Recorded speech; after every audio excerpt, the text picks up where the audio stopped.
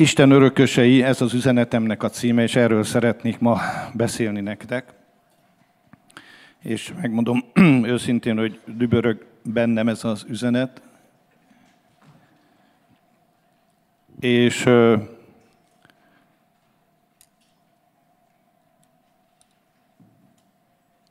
bevezetésképpen szeretném egy pár dologra csak utalni. Nyilván sokan vagyunk itt, akik már valamilyen szinten valahogy örököltünk, és tudjuk, hogy az mit jelent. Ha végig gondoljuk, akkor tudjuk, hogy az örökség az főleg így ilyen természetes szinten valamilyen olyan érték, amihez úgy jutsz hozzá, hogy nem kellett érte semmit tenned. Ugye ez a kegyelemre emlékeztet bennünket. Viszont ha már megörökölted, vagyis a tieddé válik, akkor neked kell birtokba venni. Tehát az örökség még egyszer egy olyan valami, amit úgy nyersz meg, hogy nem tettél érte semmit, így válsz a birtokosává, a birtokává, és viszont amikor már a tiéd, akkor pedig birtokba kell venned.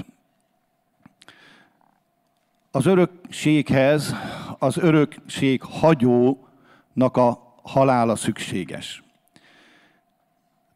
Tehát ahhoz, hogy az örökhagyó meghalljon, így juthatsz hozzá az örökséghez. És ő végrendelkezik, jó esetben, nyilván ha nem, akkor egy polgári törvénykönyv alapján történik a dolog, de az örökséghez jutásod az a végrendelkezés szerint történik. Ez a diatéké a Bibliában, ez a szó, ez azt jelenti, hogy végrendelet, megállapodás, szerződés és szövetség. Ez a végrendelkezés, ez nagyon fontos dolog. Mert apró részletekig elmondja azt, hogy mi volt az örökhagyónak az akarata, a szándéka veled kapcsolatban.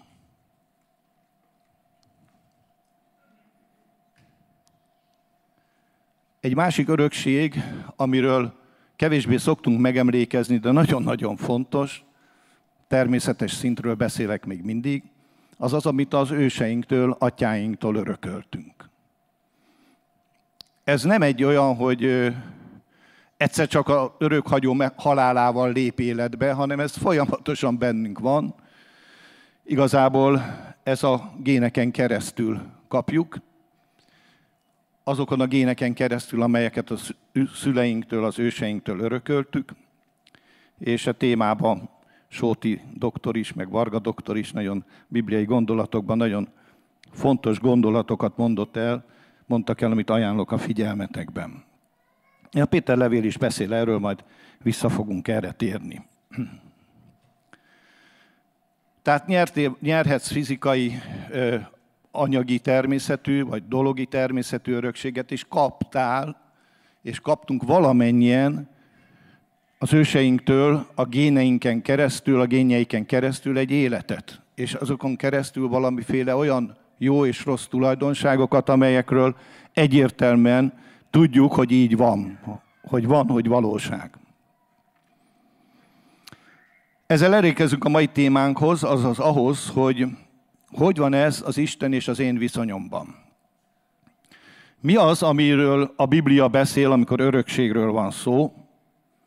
És el szeretném azt így még mindig az előjáróban mondani, hogy ha az örökség működött és működik, amit mi megörökölünk az őseinktől, vagy megkapunk végrendelet útján, akkor szeretném nagyon-nagyon nyomatékossá tenni, hogy sokkal, de sokkal inkább igaz az az örökség, amiről a Szentírás tesz tanúbizonyságot, és amit az Isten hagyományozott, és az Isten hagyott ránk, az ő végrendeletébe, ami nem más, mint az Istennek a szava, az Istennek az igéje.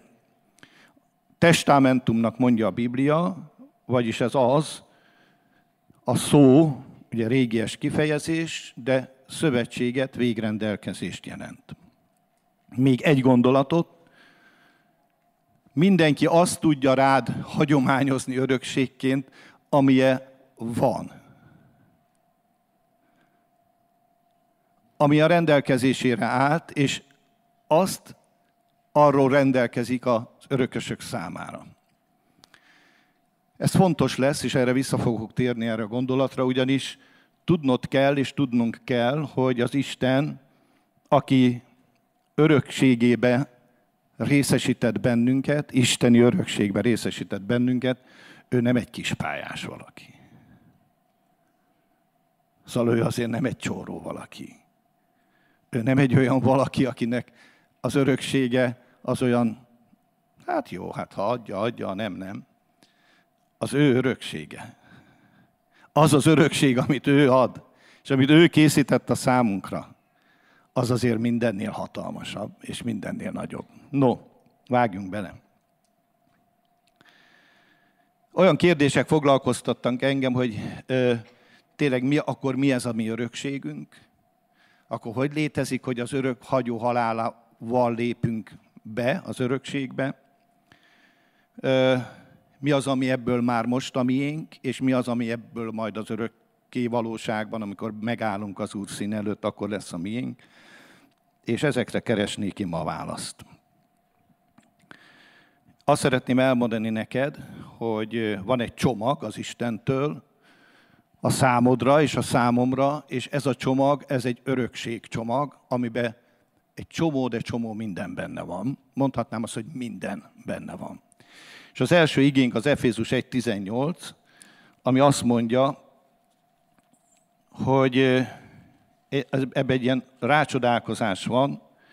Azt mondja, hogy világosítsa meg, mondja Pál, az értelmetek szemeit, hogy tudhassátok, hogy mi az ő elhívásának a reménysége, és mi az ő öröksége, dicsőségének a gazdagsága a szentek között.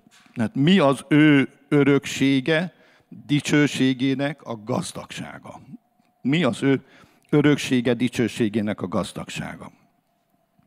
Ráadásul a szentek között.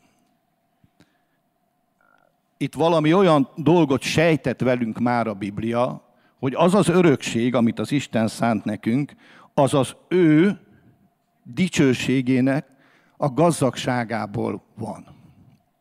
Másik helyen ugyanitt az Efézus azt is mondja, hogy nem csak abból van, hanem a szerint van. Most képzeld el, hogy kapsz egy értesítést arról, hogy egy általad nem ismert személy, valamilyen távoli rokon, távoli földrészen rendelkezett arról, hogy te kapjál egy nagyon nagy összegű örökséget. Nem lenne olyan rossz, tudom, sokan gondoljátok rá. Nyitottak vagyunk, hogy elfogadjuk. Hogy kaptál egy ilyen örökséget.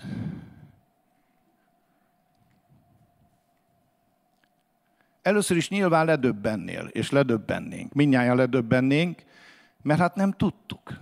Nem tudtunk vele számolni. Nem gondoltunk rá, nem terveztük be az életünkbe, nem kalkuláltuk be. Mondjuk így, az ölünkbe pottyan, a semmiből.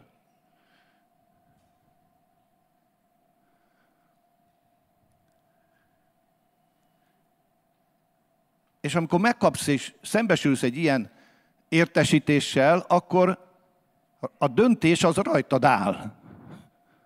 Rajtad áll, hogy mit kezdesz ezzel. És azt gondolom, hogy az emberek 99,9%-a elindítja azt a folyamatot, amivel hozzájuthat ehhez az örökséghez. Utána megy, hogy igaz-e, stb.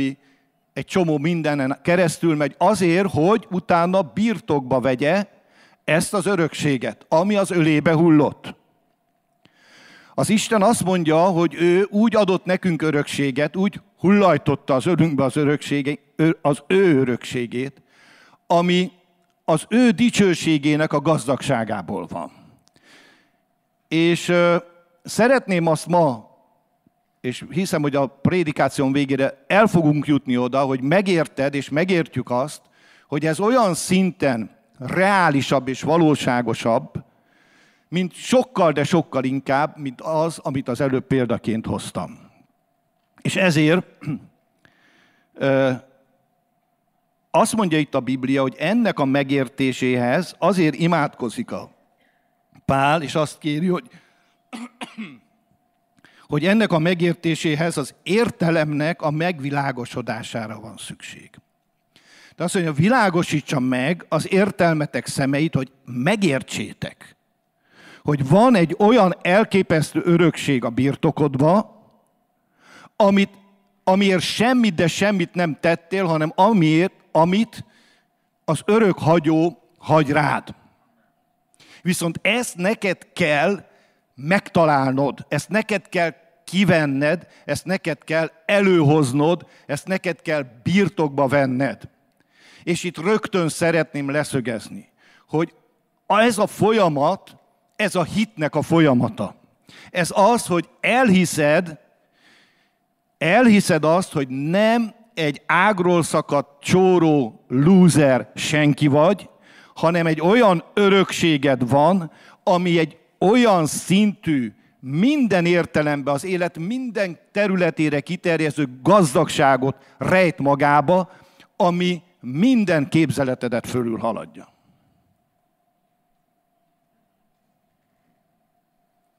És ehhez egyetlen egy dolgot kell nagyon elfogadnod, amiről már Attila is beszélt, és amiről most már mindig beszélünk, hogy az Isten szeret. És az Isten öröktől fogva azon munkálkodott, hogy ezt a fajta örökséget, ezt a fajta áldást, ezt a fajta jót, ezt átadja az embernek. Az a mi rossz döntésünk volt, hogy ezt nem akartuk, és inkább szembefordultunk az Istennel. Az egész üdvternek az volt a lényege, hogy hogyan fogja az Isten azt a hatalmat, azt a dicsőséget, azt az erőt, azt a minden jót, ami az Istené, átadni úgy az embernek, hogy egyrészt megígérte, hogy neked adom, és a tiéd lesz, és hogy ő azt át is vegye, birtokolja és használja az Isten dicsőségére és az emberek épülésére. Tehát ennek a megértése az a te döntésed. Ez a te döntésed most, ma este is, vagy ma délután is. Mi döntjük el, hogy akarjuk, vagy nem akarjuk. Hogy érdekel bennünket, vagy nem érdekel. Hogy elfogadjuk, vagy elutasítjuk. Hogy közömbösek vagyunk iránta, vagy egyszerűen kinyílunk, hogy ez igaz? Ez tényleg így van? Na hát ezért beszélek, ezért próbálok meggyőzni benneteket. Az Isten igéje az az ő testamentuma, vagyis rendelkezése, mondhatnánk végrendelete, amiből mindent megtudhatunk arra vonatkozóan, hogy milyen örökséget nyertünk mi őtőle. Tehát ha valahol le van írva az örökség, hogy mit kaptunk az Istentől, az az ő igéjében van leírva. És ha ez érdekel benneteket, akkor most elkezdem megmutatni nektek. Először is az Abcsel 20.32-ben azt mondja, Pál apostol mielőtt elmegy a római útjára, először Jeruzsálemben, majd Rómába, akkor azt mondja, hogy ajánlak benneteket az Isten kegyelmének az igéjébe, amely felépíthet és adhat nektek örökséget minden szentek között. Tehát azt mondja, ajánlak benneteket, nem akárminek ajánl. Figyeljetek! Ez zárójel, de nagyon fontos zárójel. Az Isten kegyelmének az igéjére. Tehát kire bízza rá a nyájat? Pál, akinek el kell mennie, és tudja, hogy nem fogják látni az ő orcáját többet. Azt mondja, ajánlak benneteket az Isten kegyelmességének az igéjére. Figyelj ide, ha neked nem kegyelem az Isten igéje, akkor te nem azt az Isten igéjét olvasod, amit az Isten elküldött, mint végrendeletet. Az Isten igéje az Istennek a kegyelmének az igéje. És ez az üdvtörténeti korszak az Isten kegyelmének az üdvtörténeti korszaka. Itt az Isten, hogy így mondjam, az ölében hordoz bennünket. Itt az Isten a legnagyobb szeretetét, amit Jézusban megmutatott, tette nyilvánvalóvá.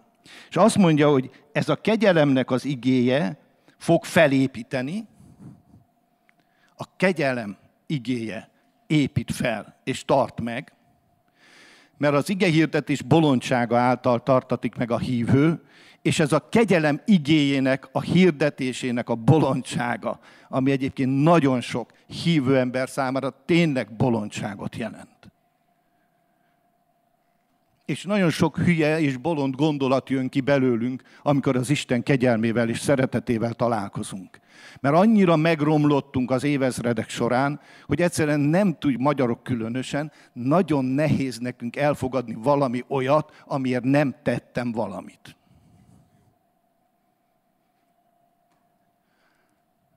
És amikor megkapom, úgy, hogy nem tettem érte, akkor mindig azon pedálozok, hogy hogyan adok vissza majd valamit. Meg hogyan szolgálok ellenszolgáltatást. Azért tudom, mert nekem is iszonyatosan sok küzdelmem volt ezzel a dologgal. Nagyon nehezen tudtam elfogadni. Nagyon nehezen tudtam úgy elfogadni ráadásul, hogy megértsem, hogy ezt most nem kell viszonoznom, nem kell visszafizetnem, nem kell adnom valamit cserébe. Hanem ezt csak azért kaptam, mert az az illető szeretett és jót gondolt rám. Például egy ajándékot. Tehát az Isten kegyelmeségének az igéje épít fel benneteket, és ad nektek, az Isten igéje ad nektek örökséget minden szentek között. Vagyis az örökséged a szentek között megvan az Isten igéje alapján. És azt szeretném mondani, hogy mind az Ószövetség, mind az Új Szövetség, vagy mondhatnánk az Ótestamentum, vagy Új Testamentum, az Isten visszafordíthatatlan, elkötelezett szeretetéről beszél az ember iránt. Tehát amikor testamentumról, Isten testamentumáról van szó, az arról szól, ha leegyszerűsítjük nagyon, ugye az Ószövetségről is azt mondta, hogy két parancsolatban van az egész törvény és a próféták. Tehát minden, ami Krisztus előtt volt, az ebbe a két parancsolatba sűríthető össze. Szeresd a te Uradat, Istenedet, teljes szívedből, teljes lelkedből, teljes elmédből, és szeresd az embertársadat, mint önmagadat. És két igében benne van az egész Ószövetség. Az Új Szövetség meg úgy indít, hogy úgy szereti Isten a világot, hogy az ő egyszülött fiát adja, hogy aki hisz ő benne ne vesszen el, hanem örök élet legyen. Tehát ahogy Attila is mondja, és mindig újra és újra mondjuk, és mindig úgy érzi az ember, hogy na már megint jössz ezzel a szeretet. Nincs más, gyerekek, testvérek, nincs más. Mindennek az alfája és az omegája az Isten, az emberek felé megnyilvánuló visszafordíthatatlan és visszavonhatatlan szeretete. És ez a szeretet, ez ott 2000 évvel ezelőtt testet öltött a megváltásban, a halálban, az eltemetésben, a feltámadásban. Ott megnyilvánult az Isten szeretet, és az Isten soha nem fogja és nem tudja visszafordítani. Ezt nem lehet visszafordítani. Ezt nem lehet meg nem történté tenni. Ez nem olyan dolog, hogy add vissza a babaruhát. Elegem volt. Nincs ilyen. És ott az Isten egy dolgot mondott ki, hogy visszafordíthatatlanul szeretem az embert.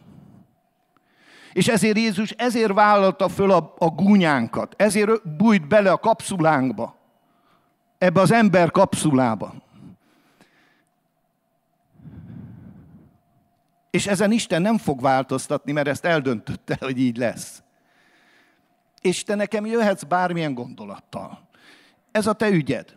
De én tudom, hogy engem az Isten szeretete mentett, és az Isten szeretete tartott meg mindez ideig. És visszafordíthatatlanul tudom, hogy amikor a legjobb állapotomban voltam, amikor a legjobban úgy gondoltam, hogy most nagyon minden jó, akkor is tudom, hogy egyrészt akkor voltam a legsebezhetőbb, másrészt akkor volt leginkább szükségem az Isten megtartó kegyelmére és megtartó szeretetére.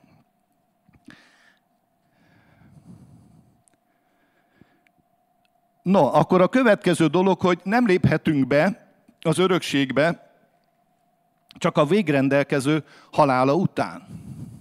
Na most ez itt egy nagyon érdekessé teszi megint a megváltás dolgát. Ugyanis a Zsidó levél 9-ben világosan mondja a Biblia, el is olvastam ezt a pár verset, a Zsidó 9, 15-től 17-ig, azt mondja, hogy és ezért új szövetségnek a közben járója ő, hogy meghalva az első szövetségbeli bűnök váltságáért a hivatottak elnyerjék az örökkévaló örökségnek az ígéretét. Mert ahol végrendelet van, szükséges, hogy a végrendelkező halála bekövetkezzék, mivel a végrendelet csak a holtak utáni jogerős. Különben pedig, ha él a végrendelkező, akkor nem érvényes. Nagyon világos. És azért döbbenetes, mert egy újabb, hát így mondom, aspektusát látjuk meg Jézus halálának azzal, hogy föláldozta önmagát érettünk. Az Isten nem halhat meg, ez nem kérdés egyikünk számára sem. Ő az örökkévaló létező. Ő az, aki volt, aki van, és létezik. És egyszerűen az Isten fölvesz egy alacsonyabb létezési formát Jézusban, és bejön ebbe a világba azért, hogy a halálával lehetővé váljon az ember számára az örökség átvétele. És ez valami félelmetesen gyönyörű dolog. Hogy el volt készítve az örökség, de nem léphettünk bele. Nem volt jogszerű, hogy belelépj. Nem volt jogszerű, hogy ez birtokba vett. Ez egy halálnak, az Isten halálának kellett megtörténnie. És az Isten kitalálta, hogy ez az Isten ember, aki egyben volt, együtt volt, egy személyben volt, ő az ő halálával megnyitotta az utat az ember számára az örökségbe való belépéshez.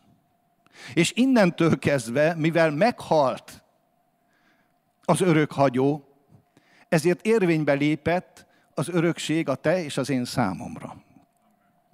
És ez azt jelenti, hogy olyan szinten megnyílt a lehetőségünk, amit az emberiség történetében azelőtt soha. És ezért voltak az angyalok, és lesték, hogy mikor jön el ez az idő. Hogy létezik majd az, hogy eljön az az idő, amikor az ember olyan szinten lesz meglátogatva az Istentől, hogy benne lakik az Isten, hogy az Isten megnyitja a teljes mennynek minden gazdagságát az ember számára úgy, hogy az ember nemhogy nem érdemli meg, hanem pont az ellenkezőjét, ahogy az Attila is mondta, és mindnyájan ezt tudjuk elmondani. Pont az ellenkezőjét érdemeltük volna meg. És egyszerűen az Isten dönt. És az Isten nem kérdez meg téged, meg engem, hogy jól dönt-e, mert azért Isten, mert ő tudja a dolgait. És ahogy már mondtam máskor is, amikor bevont bennünket a döntésébe, akkor mi elbaltáztuk. És jól tette, hogy ebben nem vont be bennünket, mert ott azért, amikor ott volt az egész Izrael, és egyértelműen zsidók, pogányok, mindenféle náció, hatalom képviselte magát, akkor az volt az üzenet, hogy feszítsd meg. És hogy nem méltó az életre, és a többi. Az Isten ezt is a javunkra fordította. Nos, ez a gondolat, hogy meghalt az Isten azért, hogy az örökség életbe léphessen az ő gyermekei, az ő fiai számára, az Isten fiai számára. És még egy gondolatot mond itt, és ez ide vezet az ige, hogy ezt örökké való szövetségnek nevezi.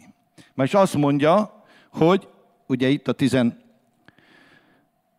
vers, hogy meghalván a bűnök válság, hivatottak elnyerjék az örökké való örökségnek az ígéretét. Tehát az örökké tartó szövetség és örökség ígérete. Tehát nem kerül visszavonásra.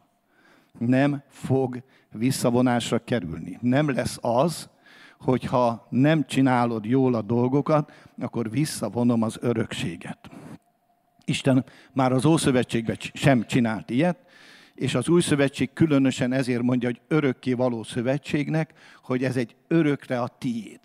Ez az örökség, amit neked az Isten ebbe a csomagba elküldött, föl van adva a nevedre, a címedre, átveheted, ez a tiéd.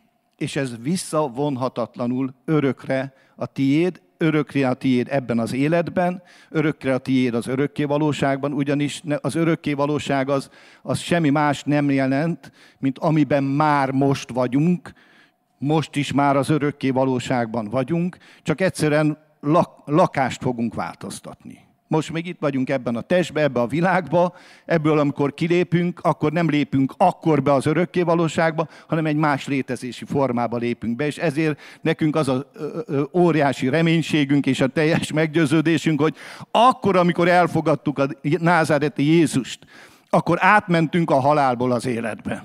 Akkor egyszerűen onnantól kezdve a mi életünk az Isten kezébe került. És ott a legjobb kezekben van.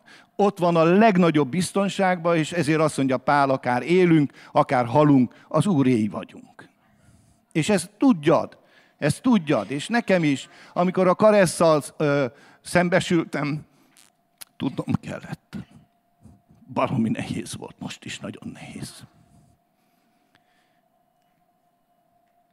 De tudom, hogy ő az Úrnál van.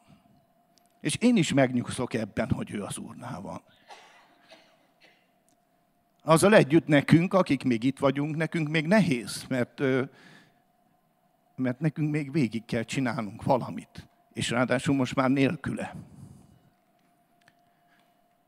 De az a biztos tudat, hogy ő az Úrnál van, az a biztos meggyőződés, hogy ez ágába nem volna visszajönni semmi pénzért, meg semmiért, azért ez vigasztaljon, és bátorítson titeket is, engem mindenképpen ez vigasztalt meg, bár még nem vagyok túl rajta. Na, mi van tehát ebben a csomagban? Mi van abban a csomagban, amit te az Úrtól kaptál, és amit én az Úrtól kaptam, amire az van írva, hogy ez az én örökségem a számodra. Ez az én örökségem a számodra. Az első, amit szeretnék nyilván a teljesség igénye nélkül elmondani, az első és a legfontosabb örökséged az Isten fiúságod. Az Isten fiúságod.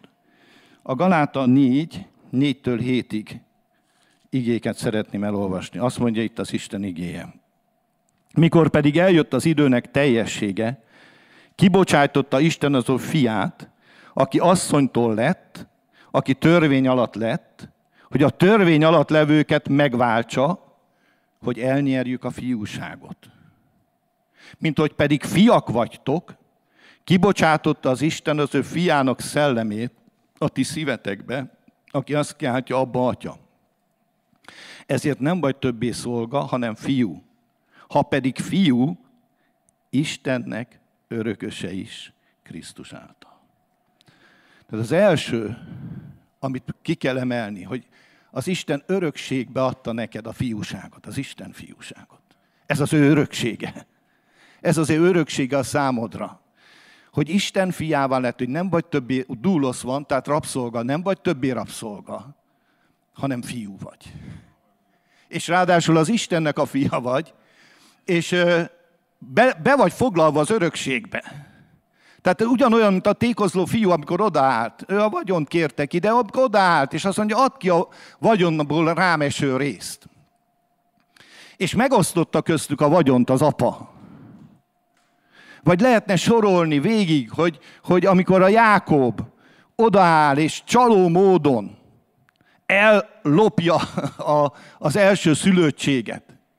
És az öreg Izsák, aki már alig látott, és csak az érzék szerveire volt hagyatva, és megáldja, átadja neki az örökséget, és utána azt mondja, de ez az övé, ez az áldás kész, nincs másik, nincs. Ilyen nincs másik. Ilyen csak egy van. És csak egy volt. És ő elvitte, és csak azon izélt az öreg Izsák, hogy csak nehogy más. És akkor kicsit megnyugodott, hogy csak semmi más nem történt, csak a csaló vitte el. ugye a Jákob. Ez az örökség, hogy Isten fia vagy, mindenre feljogosít téged a Krisztusban. Mindenre, és erre még vissza fogok térni. Tehát az Isten fiúságod Krisztusban mindenre feljogosít, ami ő benne van. Amit ő benne beletett az Atya, az mind a tiéd is. Hiszen azt mondja a Róma levélben, hogy ti örökös társak vagytok Krisztussal együtt. Majd visszatérek erre az igére. A következő örökségünk, ami ebben a csomagban benne van, az a megígért Szent Szellem, a fiúságnak a szelleme, aki az örökségünknek a záloga. Efézus 1, 13, 14. Azt mondja az Efézus 1, 13, 14. Akiben ti is, minek utána hallottátok a megigazulásnak a beszédét, üdvességetek evangéliumát, amelyben hittetek, és megpecsételtettek az ígéretnek a ma Szent Szellemével, aki záloga a mi örökségünknek, Isten tulajdon népének a megváltására, az ő dicsőségének a magasztalására. Vagyis azt mondja, hogy a fiúság szelleme az egy olyan örökség, ami ráadásul zálog. A zálog az azt jelentette, hogy addig adták a zálogot, amíg bele nem léptek abba a valóságos értékbe, ajándékba, bármibe, ami az embereké volt. Tehát mit jelent? Mit jelent? A Szent Szellem az egy örökséged, az egy atyától származó örökséged, és benned megint csak egy visszafordíthatatlan bizonyítéka annak, egy zálog, hogy mindaz az örökség, amit az Isten neked esküvel megígért, az be fog teljesedni az életeden. Visszafordíthatatlanul, mert egyébként az Isten, majd erről is beszélek, esküvel ígért. Tehát ez azt jelenti, még egyszer ez az ige, azt jelenti, hogy minek utána hallottátok a megigazulásnak a beszédét, ami az üdvösség evangéliuma volt, és hittetek benne, utána kaptatok egy lepecsételést. És ez a lepecsételés az ígéretnek ama Szent Szelleme, és ez az ígéretnek, ugye azért ígéretnek, mert Jézus megígérte, hogy elmegyek, de el fogom küldeni a Szent Szellemet.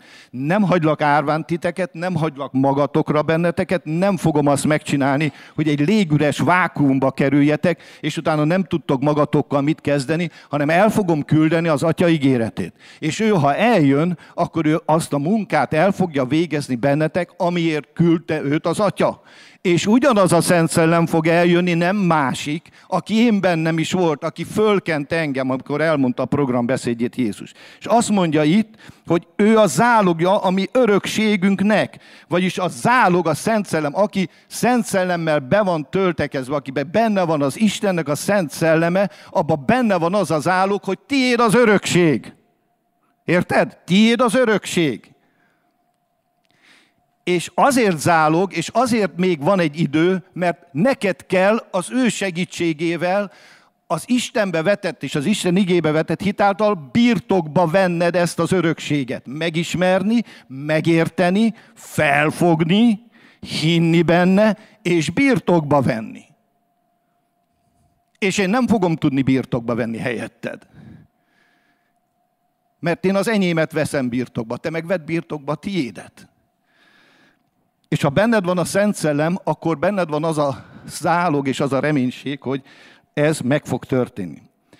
A következő, ugye amit itt mond, az Isten népének a megváltására. Tehát a megváltásunk és a megváltottságunk is Isten örökség csomagjának a része.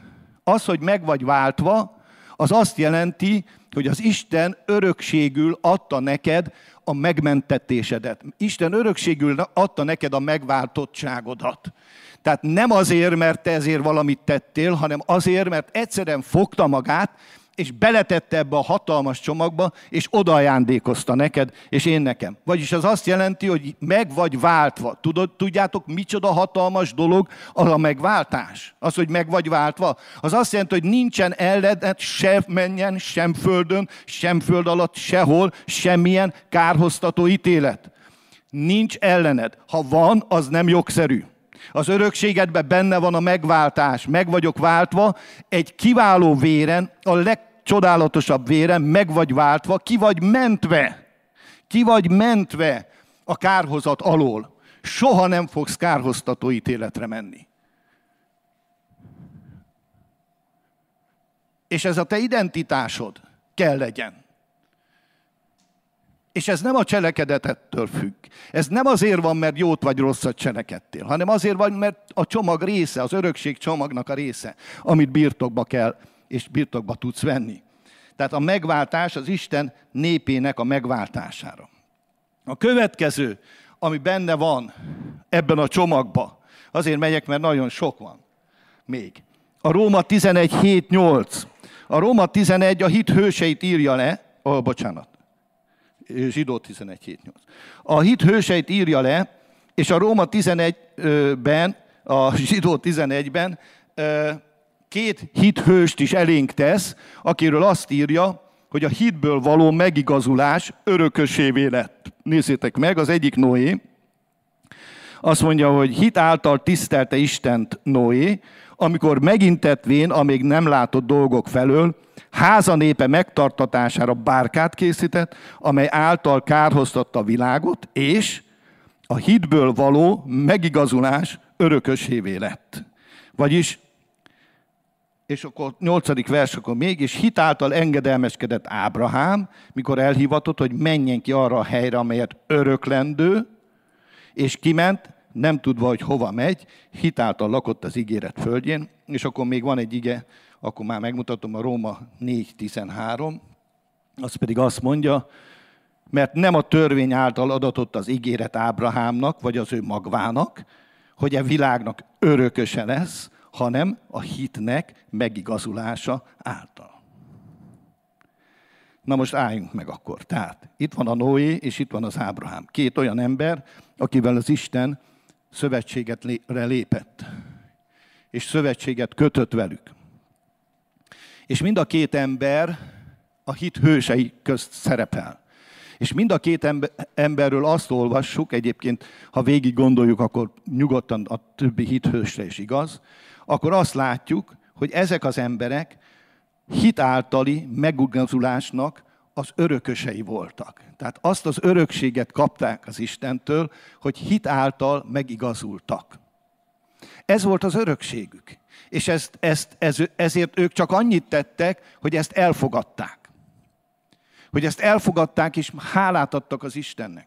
És ez főleg az Ábrahámnál nagyon-nagyon nyomatékos, de ugyanúgy persze a Noénál is, hogy egyszerűen megörökölték azt a hitet, ami őket igazzá, megigazultá tudta tenni, és megigazultá tette. Na most szeretném elmondani, hogy mi ennek az új szövetségi konzekvenciája, jelentősége rád nézve, hogy te is így igazulsz meg, kegyelemből, hitáltal.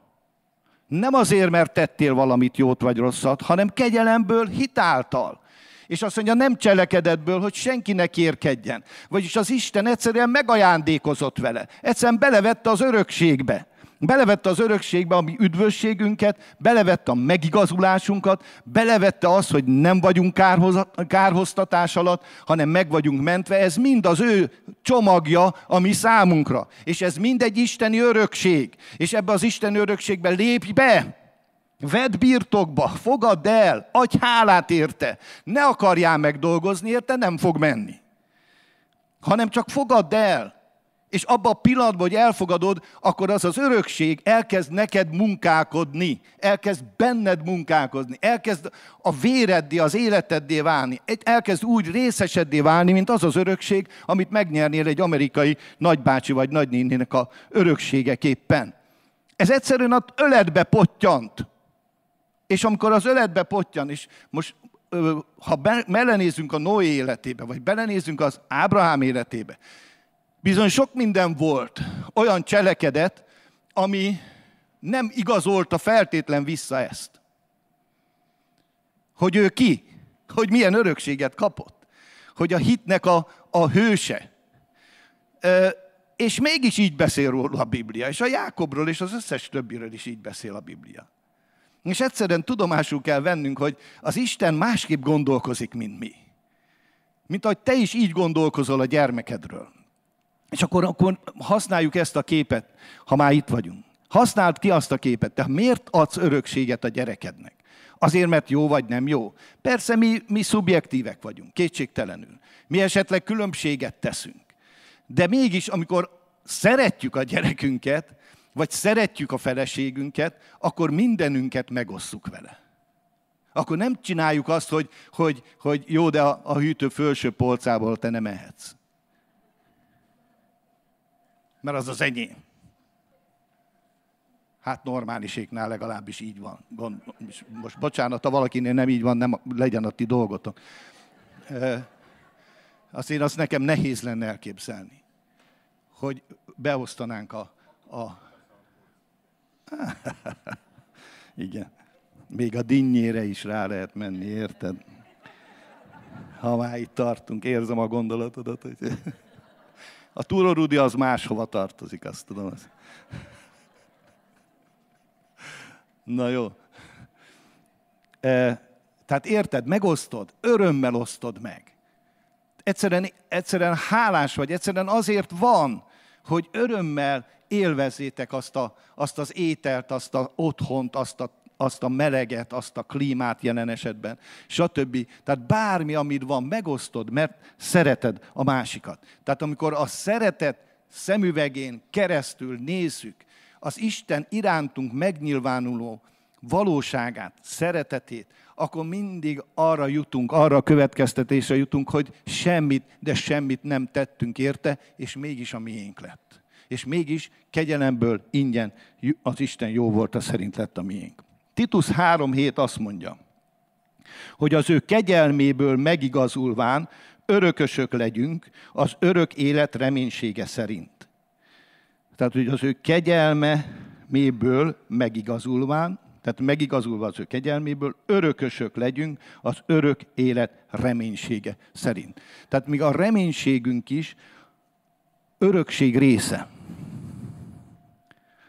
Az, hogy van reménységed, az, hogy amikor a jövőre gondolsz, amikor arra gondolsz, hogy az Isten elé kell állnod, akkor tudod, hogy ez az örökség már megvan, ez a reménység megvan örökségképpen benned. És ez tényleg így van. Én teljes egészében hiszek ebben, hogy az Isten meglátogatásával megnyertem ezt a fajta örökséget is, ugyanúgy, mint hogyha nyertem volna $1 millió, ennél jobban, teljes meggyőződésem van, ez a reménység, ami nem fog megszégyeníteni, ami nem fog kudarcot vallani soha, arra vonatkozóan, hogy be vagyok kapcsolva a mennybe. És csak az Istenen múlik, hogy mikor válik ez a reménység valósággá. És mikor lesz ebből egy Istennel való találkozás.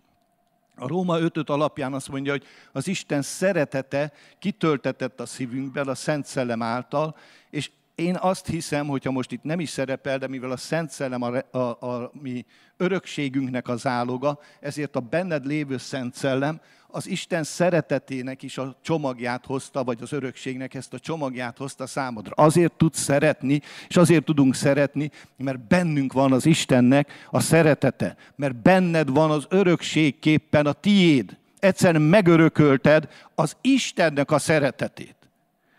Az Isten szeretetét örökölted meg, és az a te osztályrészed. Ez nagyon-nagyon-nagyon nagy dolog.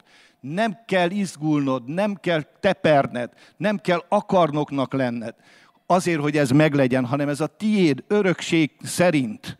Örökség szerint. A tiéd. És örökség szerint fogod bírni az ellenségednek a kapuját is. Az is a tiéd.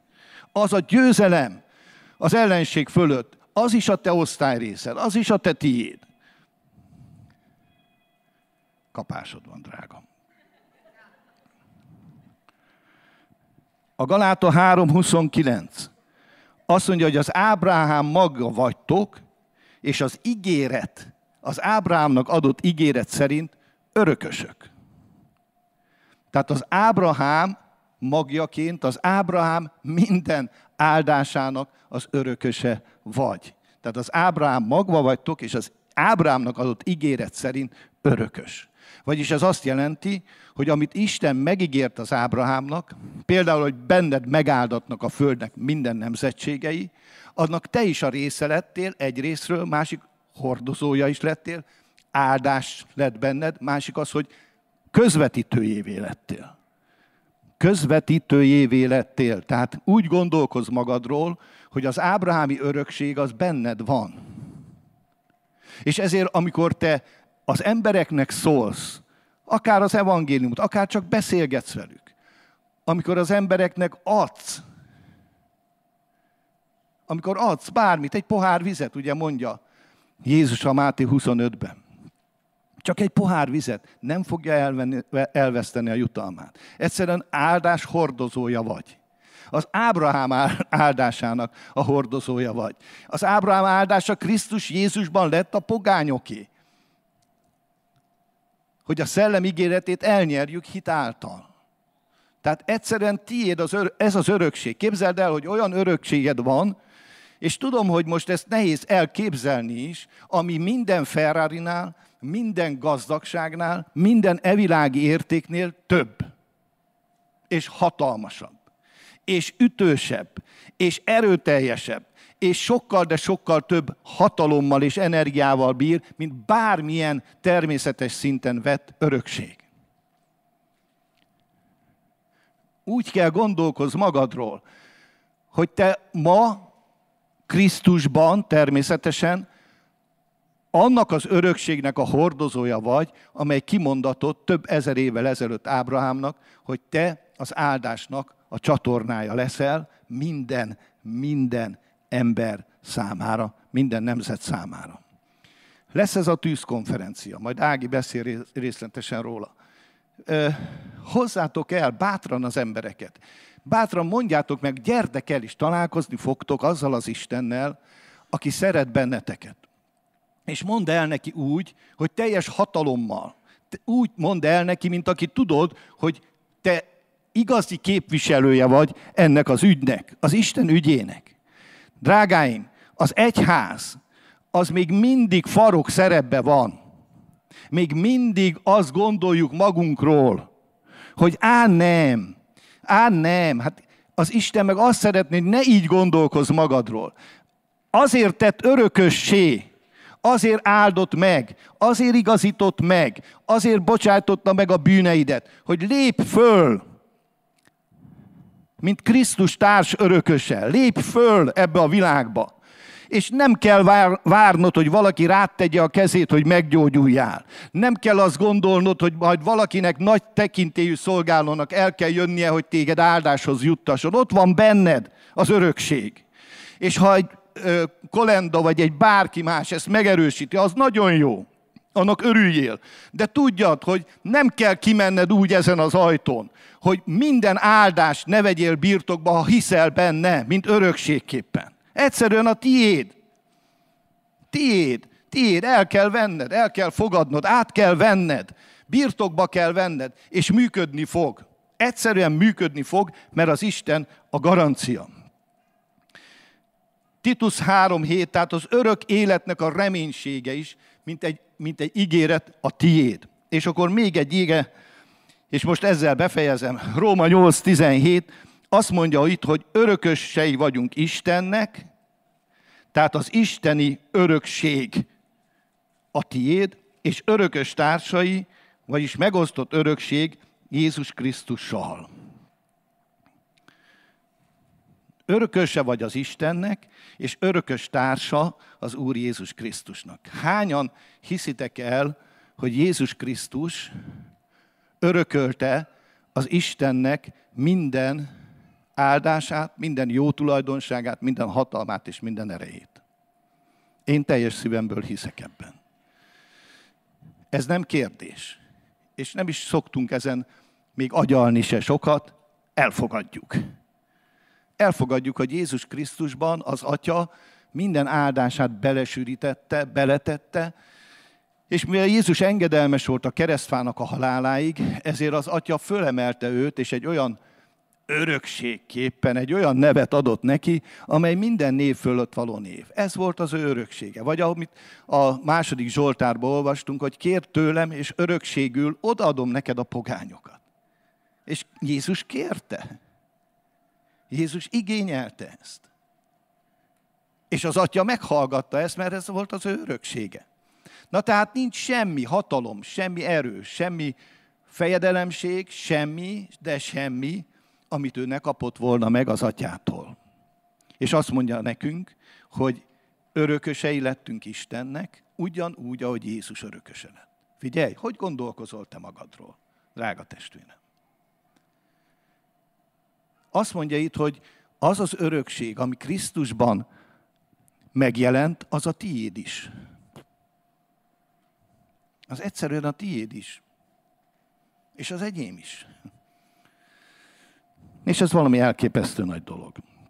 És ez azért van így, mert az Isten szeretete megosztotta nem csak Jézussal, hanem velünk is, akik hiszünk Jézusban.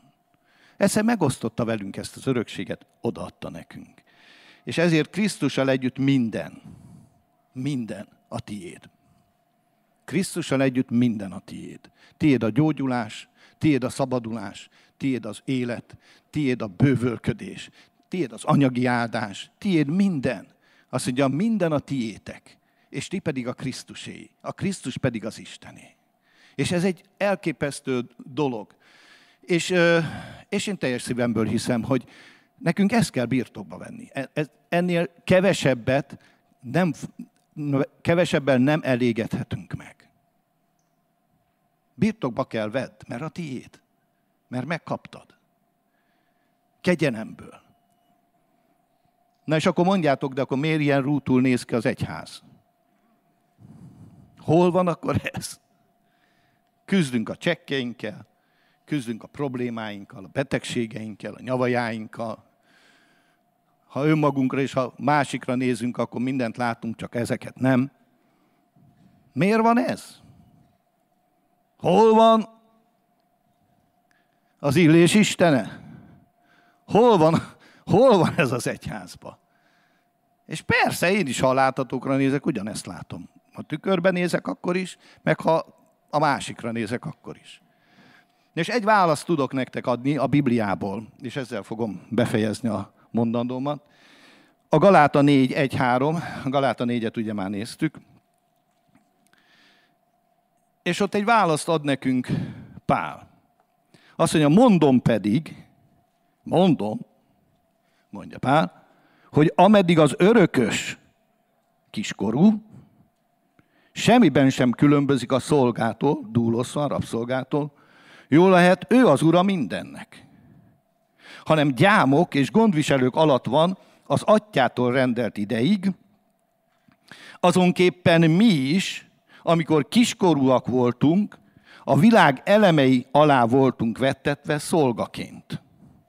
És akkor még a 9.11-et olvassuk el. Most azonban, hogy megismertétek az Istent, sőt, hogy megismert titeket az Isten. Tudjátok, ez nagyon fontos, hogy megismert az Isten titeket, mert az a bizonyos dolog, amikor Jézus azt mondja, hogy távozzatok tőlem, mert nem ismertelek titeket. Mi azt gondoljuk, mi mondjuk, hogy de mi ismertünk, nem. Ha én nem ismerlek titeket, akkor nincs.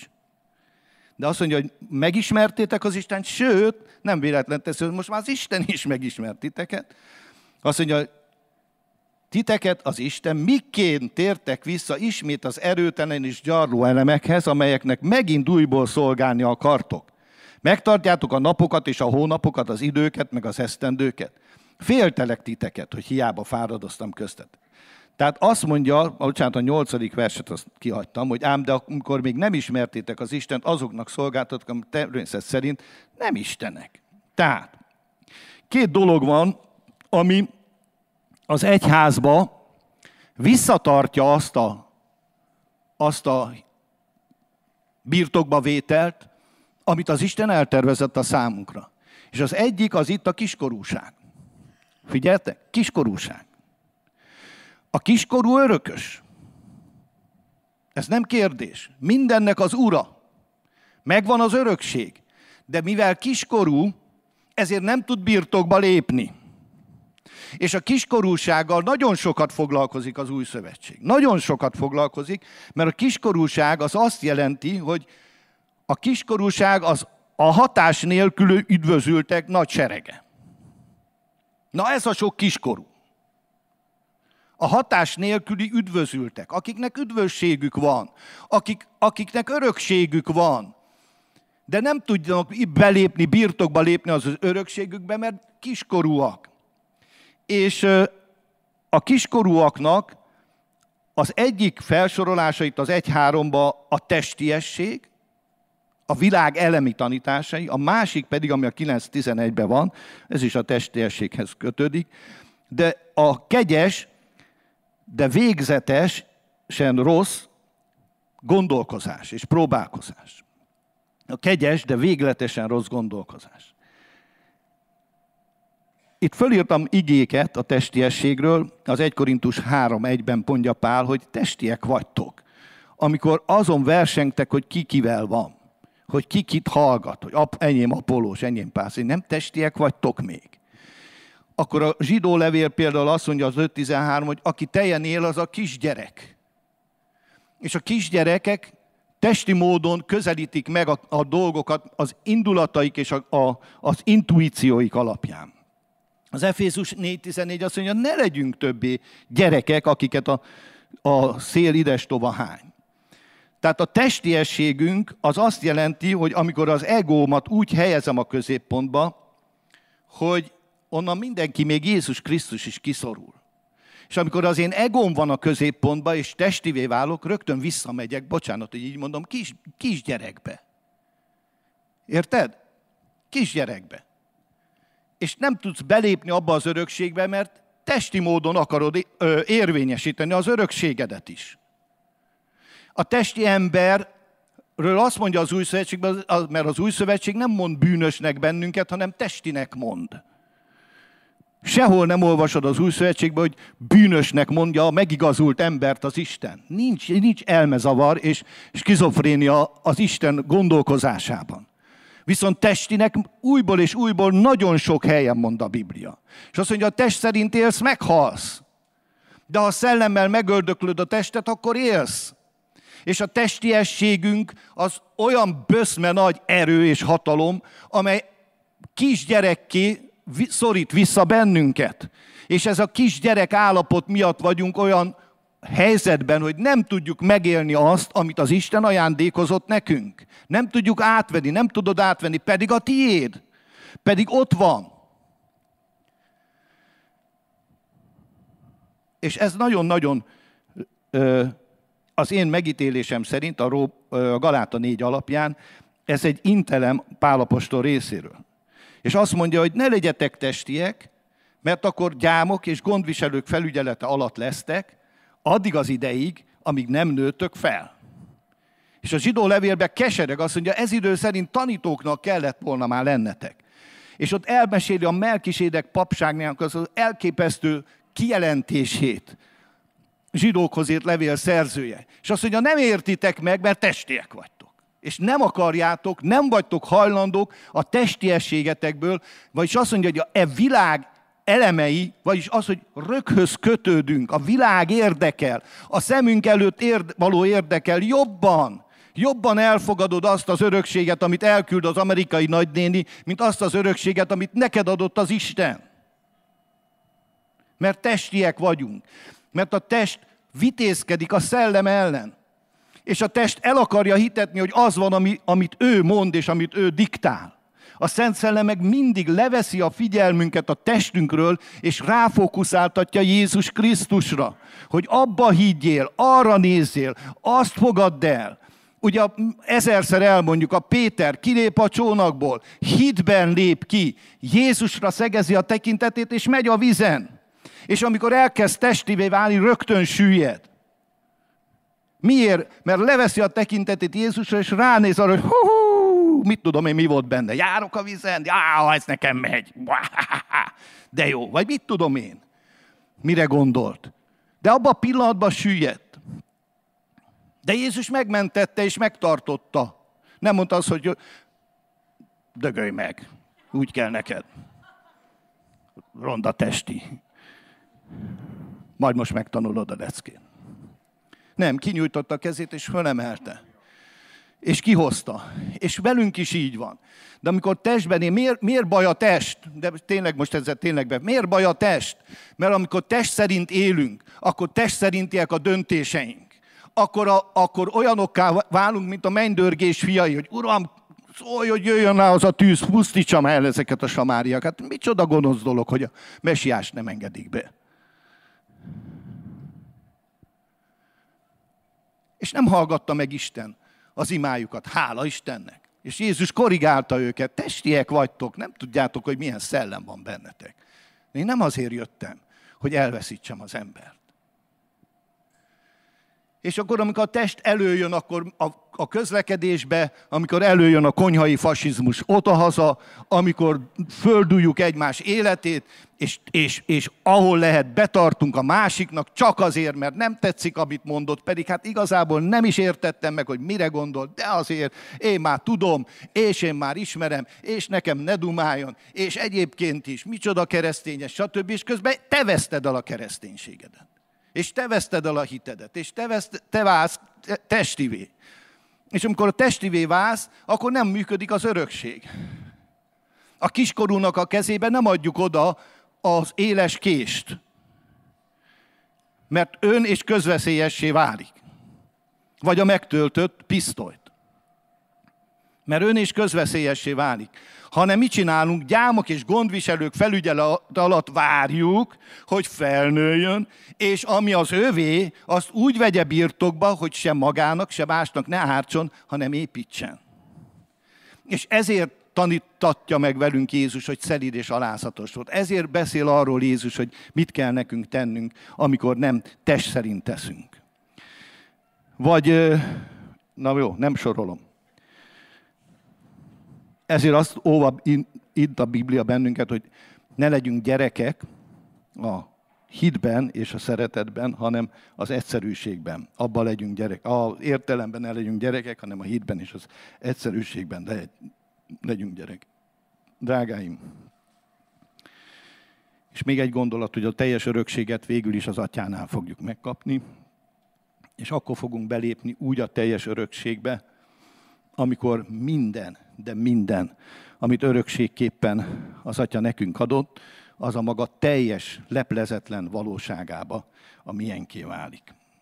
Tehát gondold végig, hogy a természetes szinten is, én nem szeretem ezt a szót, de a sikernek a titka, mondjuk így inkább az áldásnak a titka, az a tehetség és a szorgalom együttese. A tehetség az az örökség, amit az Isten megadott neked. És hogyha ezzel szorgalmasan élsz, hogyha ezzel úgy bánsz, ahogy Isten fiához illik, Isten fiának illik bánni azzal, és azon szorgalmasan munkálkodsz, hittel, türelemmel, szeretettel, akkor elképesztő dolgok vannak még előttünk. Akkor tényleg csak most kezdődik el. Isten áldjon meg benneteket. Köszönöm, hogy meghallgattatok.